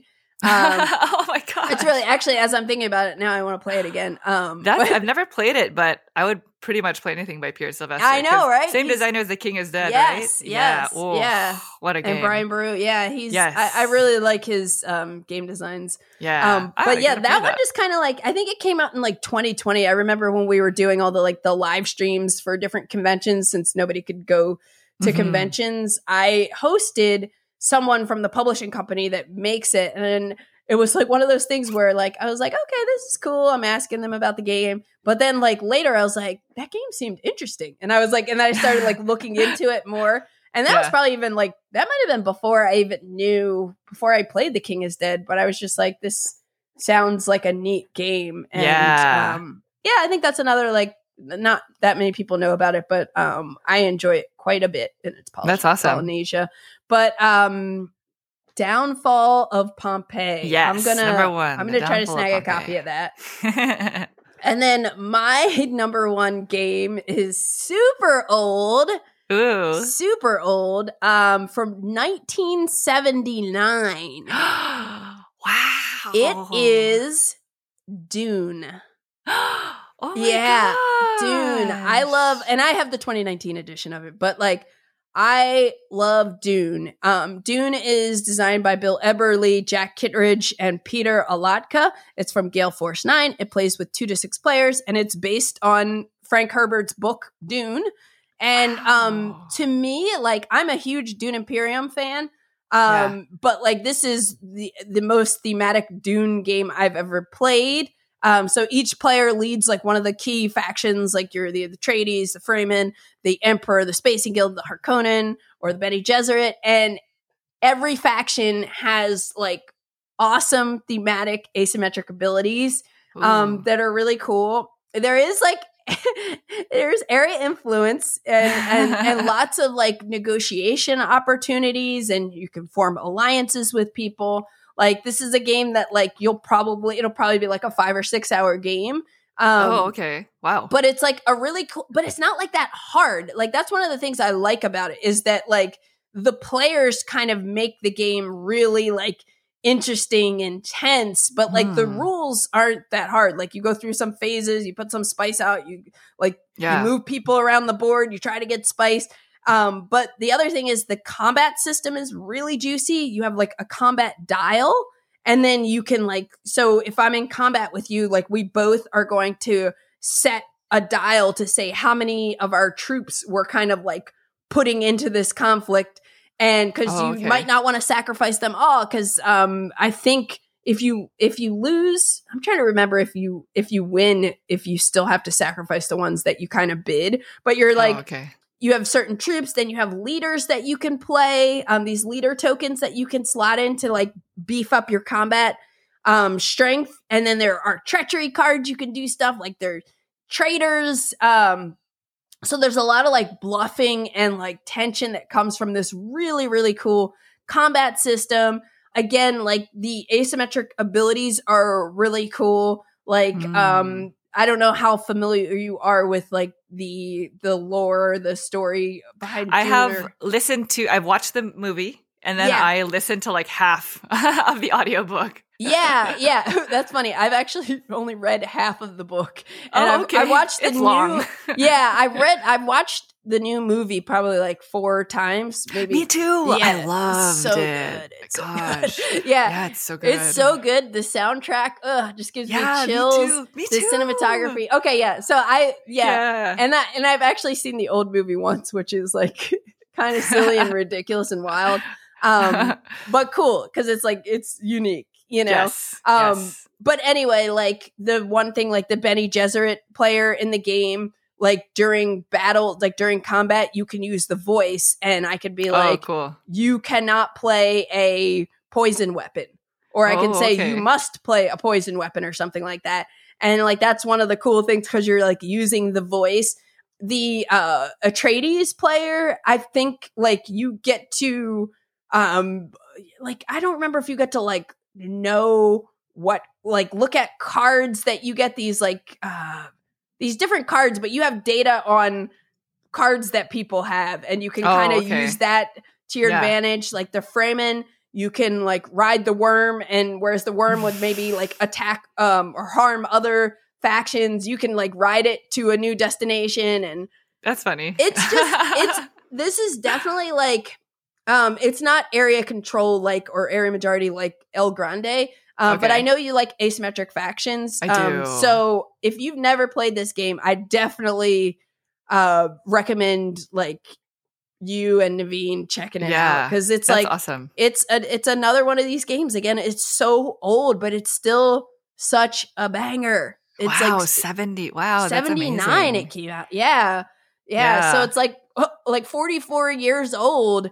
And again, it's like it's like the most thematic. And the reason it's long is because of all the like negotiations you can have in the game and stuff. So if you like, if you really wanted to like keep it a little tighter, you could say, okay, we'll only do like alliance talks for like 5 minutes or whatever. You know, you could kind of put a cap on. Chess clock. Exactly. On some of the negotiations.